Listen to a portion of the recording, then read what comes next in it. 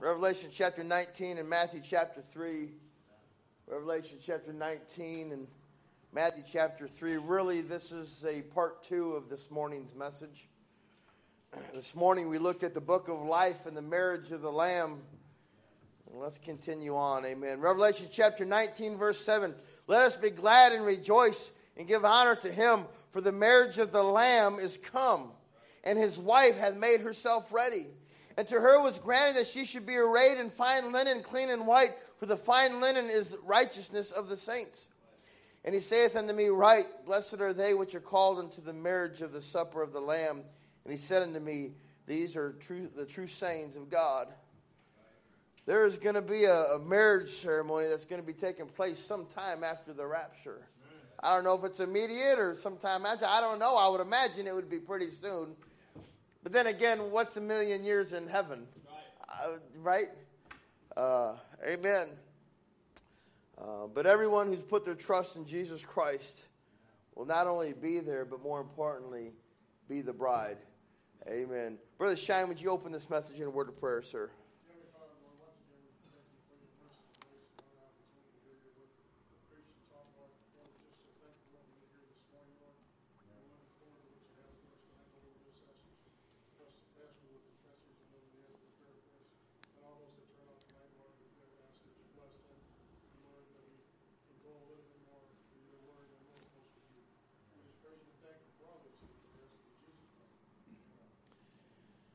Amen. Some people will say that the bride of Christ, the term is not in the Bible. And they would be absolutely correct. It's not in the Bible. But that doesn't mean it doesn't make it true. I know the Word of God is truth. It's where we get all of our doctrine. I mean, it is pure. There's nothing wrong with it. It's perfect. It's infallible. But the term exactly, bride of Christ, isn't in the Bible. But neither is rapture or the Trinity, right? These are things words that we use to describe biblical things, or things that people use to talk about biblical things. Amen. I wouldn't say Calvinism is biblical, but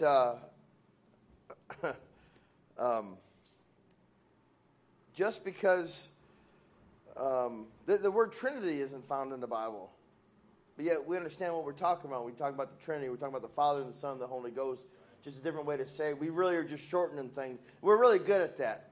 You know, we like to shorten things to make it so we can literally have to work less. I mean, we live in the generation where we went from having to reach to turn the volume on in the car, so we just have to move our thumb. But now you can just speak it.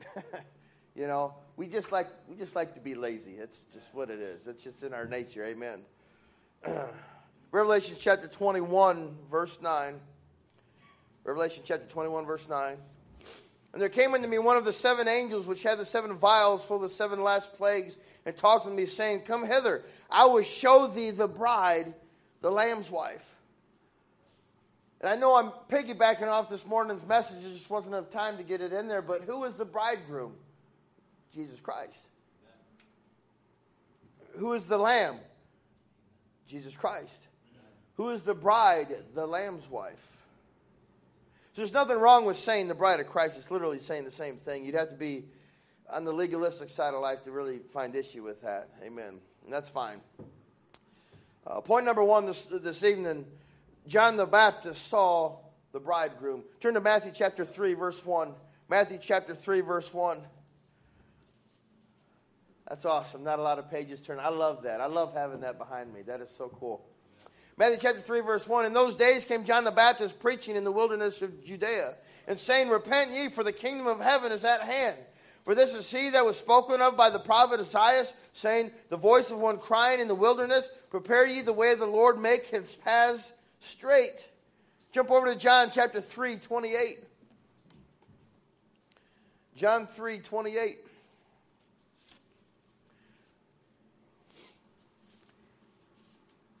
It says, Ye yourselves bear me witness that I said, I am not the Christ, but that I am sent before him. He that hath the bride is the bridegroom. But the friend of the bridegroom, which standeth and heareth him, rejoiceth greatly because of the bridegroom's voice. This my joy, therefore, is fulfilled. John the Baptist literally preached the coming of the bridegroom. John the Baptist had a very unique ministry, like Paul had a very unique ministry. God really used him in a real specific way for a specific time. There's only a handful of people that I would dare say that God really used so specifically throughout Scripture. Amen. Not to diminish anybody's ministry in any capacity.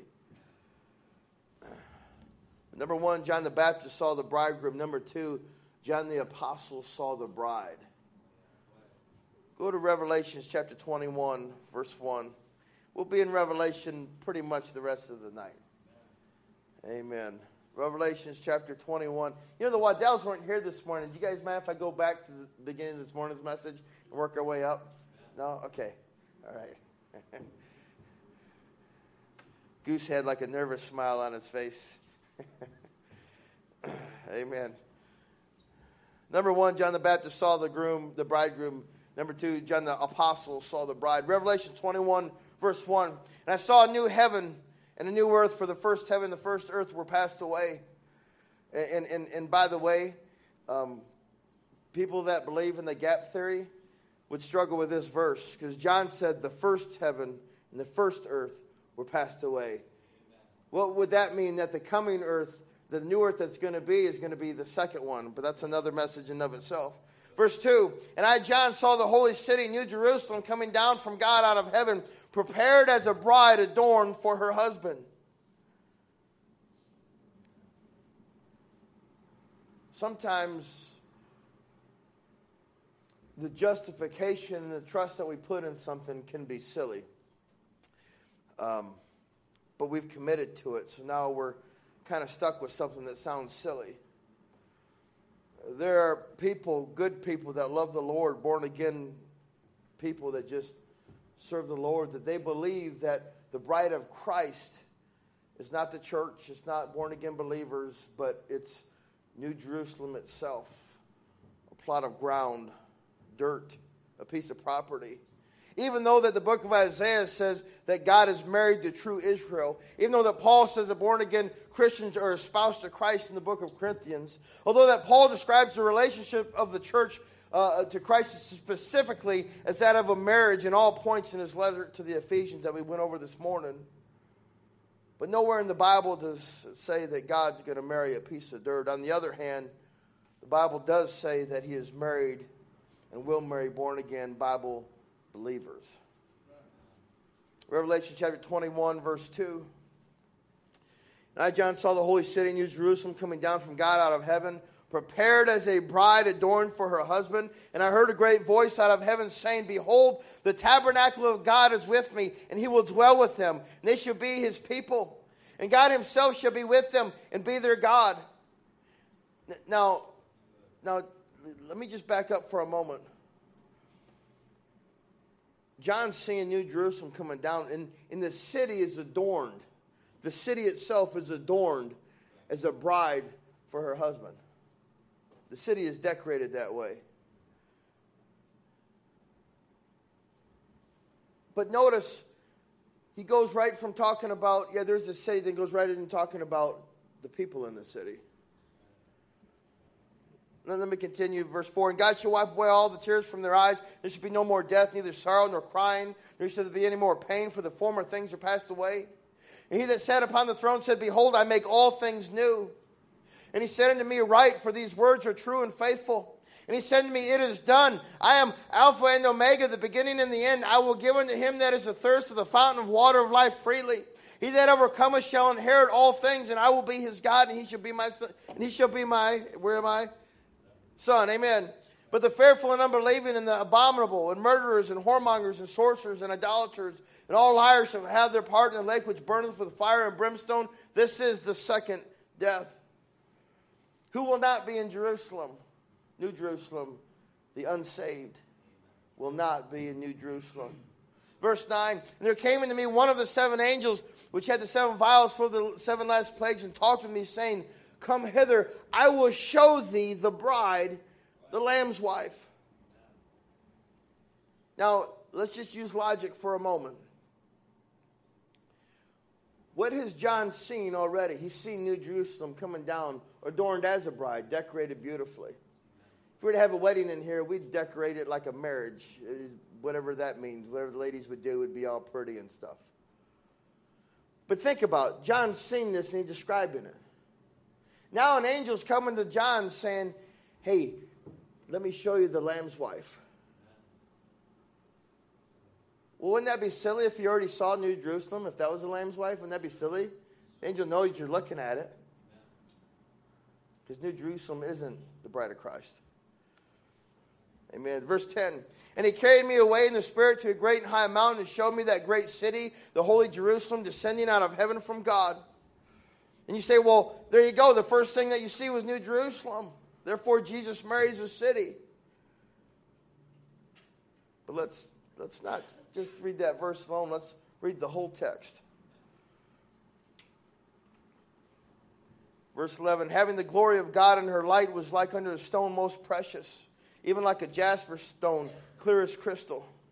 And had a wall great and high, and had 12 gates, and at the gates 12 angels, and names written thereon, which were the names of the 12 tribes of the children of Israel. We're going to see this one day. We're going to be in it. We're going to be living in it.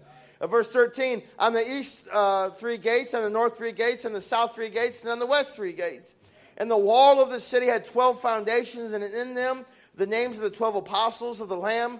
If there is one word that could describe all this, is typology, typology, typology. All day long. God has always been about typology. Verse 15, and he talked with me, and he that talked with me had a golden reed to measure the city and the gates thereof and the wall thereof. And the city lieth 4 square, and the length is as large as the breadth. And he measured the city with the reed, 12,000 furlongs. The length and the breadth of the height of it are equal, like a big old cube.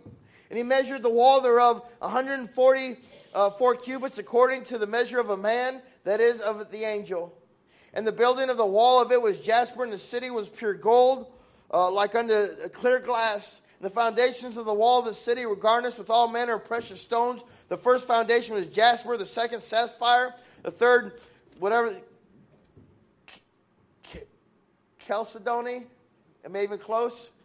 The fourth, an emerald, the fifth, sardonyx, the sixth, sardius, the seventh, chrysolite, the eighth, beryl, the ninth, topaz, the 10th, oh man, it's a hard word, the 11th, jacinth, the 12th, amethyst. I can't even say that word. All the ladies know it. Amen. Yeah, I need to go to the jewelry shop a little more often. Verse 21, and the 12 gates were 12 pearls, and every several gate was of one pearl. Now, just think about that. It didn't say it's made out of pearls. And the 12 gates were 12 pearls. Specifically says every several gate was of one pearl. Wow. Wow. And the street of the city was pure gold, as it were transparent glass. And I saw no temple therein, for the Lord God Almighty and the Lamb are the temple of it. And the city had no need of the sun, neither of the moon to shine it, for the glory of God did lighten it. And the Lamb is the light thereof. And here's the really important part. And the nations of them which are saved shall walk in the light of it. And the kings of the earth do bring their glory and honor into it. And the gates of it shall not be shut at all by day, for there shall be no night there. And they shall bring the glory and honor of the nations into it. And there shall in no wise enter into it anything that defileth, neither whatsoever worketh abomination or maketh a lie. But look at this. But they which are written in the Lamb's book of life. So what's the purpose of New Jerusalem? It's literally made for the children of God.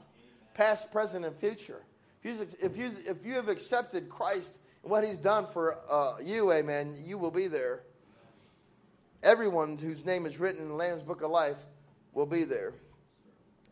In Christ, he's made himself ready through the work that he did on Calvary, and all we have to do is accept the free gift of salvation.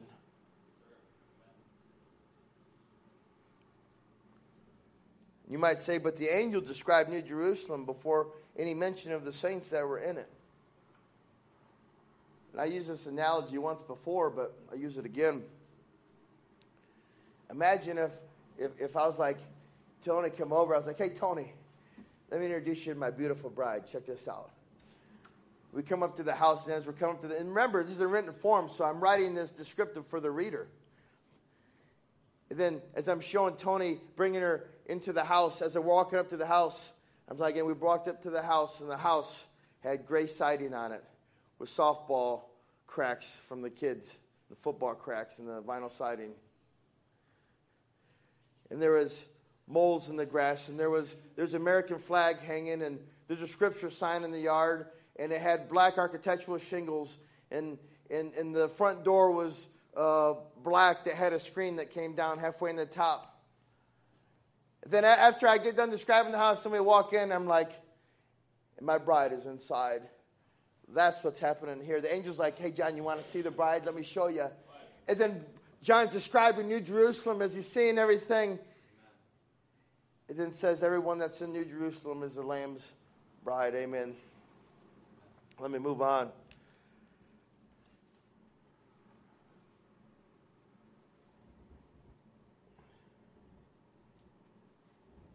Sometimes what we believe will go against logic and reason. And sometimes in our stubbornness, we'll find ourselves there. There is a man that,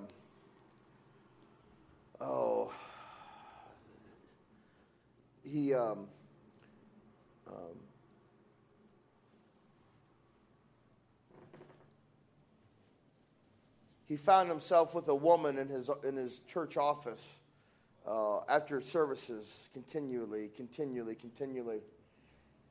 And I went in there and I said, sir, this is, in so many words, this don't look good. This needs to not happen.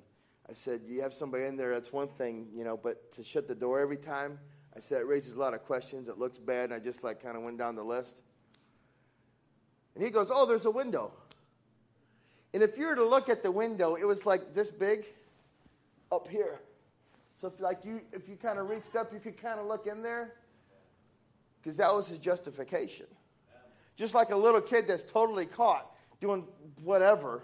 And you'd be like, Adeline, why did you hit Wyatt with a stick?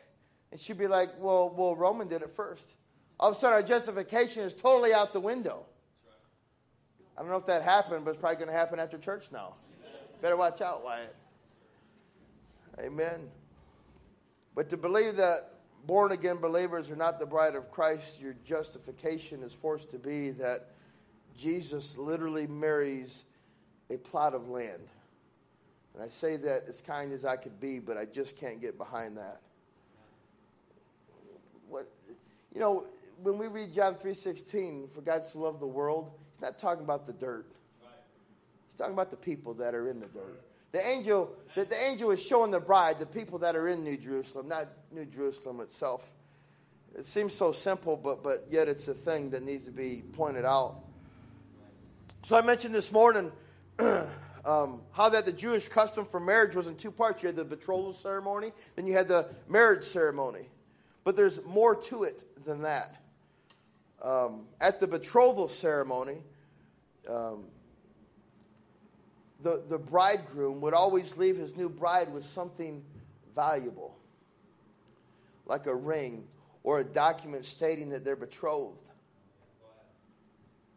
Do you realize that we have something that was left here for us? Something real valuable. He's coming back. He gave us this to cling to in the meantime. Amen.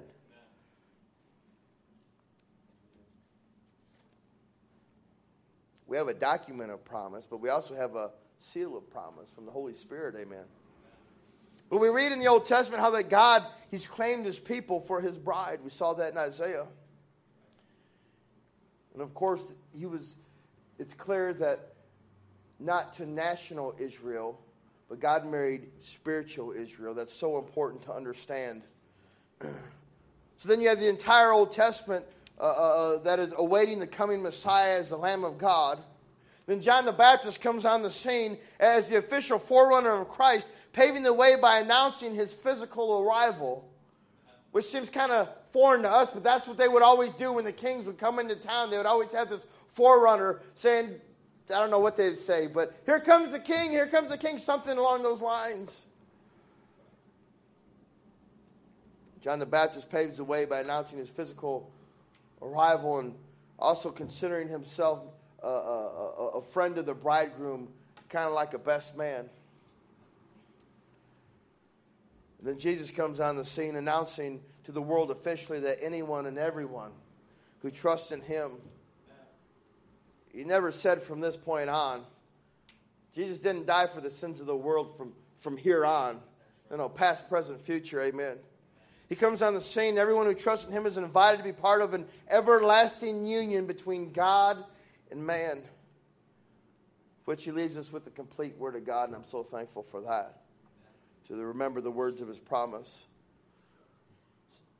So remember in the Jewish custom, we hit this hard this morning, how the bridegroom, he'd be betrothed to his wife, and there'd be a marriage ceremony, and they're considered husband and wife at that point. Now, what is the husband's job to do? It's much like today where there's an engagement period. What is the man supposed to do during the engagement period?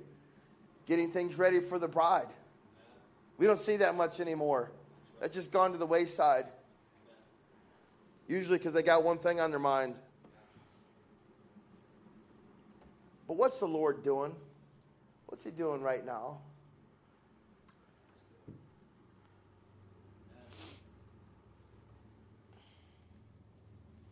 He's preparing a place for new believers. Right. Amen. A place called New Jerusalem. Who is the Lamb's wife? True Israel. Who is the bride of Christ? True Israel. Who is true Israel? Anyone who has ever put their trust in Christ. Amen. Anyone who has ever put their trust in the promise of the Word of God. I touched on it at the end of the service this morning, but I'll hit it one more time. People have said that how could God marry the church when the church is the body of Christ? And that's gross. That's sick. How could you marry your own body? But the person who would say that would have to forget that when I married my bride,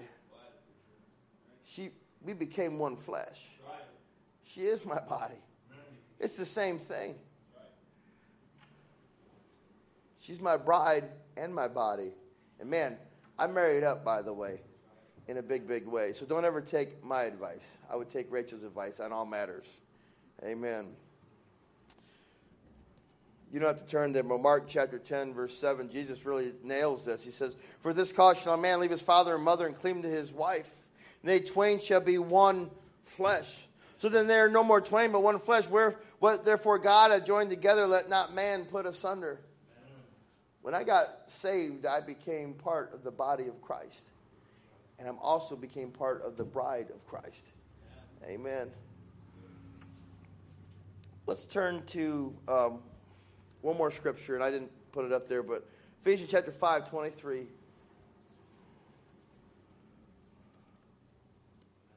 Rachel is my wife. We are one flesh in God's eyes.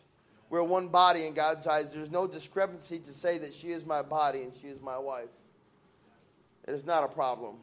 It's not gross. It's not icky. It's how God intended it for it to be. We went over all those verses this morning. Not even all of them, just many of them. Talking about Paul describing the marriage and talking about the relationship of marriage and God and his people. Ephesians 5:23. For the husband is the head of the wife, even as Christ is the head of the church, and he is the Savior of the body. The body of Christ and the bride of Christ are the same thing. And our relationship to Christ is likened throughout Scripture is, man, we see an adoption. Grafted in like Mephibosheth. Absolutely unworthy, unrelated, yet adopted. With all the same benefits, amen. We see that we're sons and daughters. We're born into the family of God through a spiritual birth, like what God told Nicodemus in chapter 3. Spiritual birth. It's spiritual Israel. It's true Israel, not national Israel. National Israel has to get saved just like anybody else, no matter what nationality you are. So we see adoption. We see we're sons and daughters. We see by marriage. We're the Lamb's wife to be part of a future wedding ceremony in heaven. I was in this morning's message. There's wedding songs, amen, that come to mind when I think of this. But we're born into the family of God. We're adopted into the family of God. And we're espoused to be married into the family of God. I'm so thankful. I'm so thankful that God makes His Scripture pretty clear. I know there's things that take study. And God does that on purpose, I believe, so that we will take the time to really dig in and study to show that we want to know things. But there's plenty of things that God's really clear about. And I believe that there's doctrines out there that people only believe because they were told it. And I got like 10 different doctrines in my head that just preachers will preach. But that's not really what Scripture says. Scripture doesn't say that New Jerusalem or the Lamb's wife is New Jerusalem. It's the people of God. And you got to jump over a whole lot of scriptures to think otherwise. Amen. Let's close in a word of prayer. Dear Lord, I thank you for your word and the power of it. Help us to glean from it. Lord, help me as a pastor to understand it. Help me to preach it, Lord, just like you say it is. Help me, Lord, to not add my commentary. Help me to not add what I heard from somebody else, Lord, but help me to expound on the scriptures just what you want us to learn and nothing else. I love you, Lord, and I pray for the invitation in the next few moments in Jesus' name. Amen. Can we all stand and turn to page 468 without him? 468.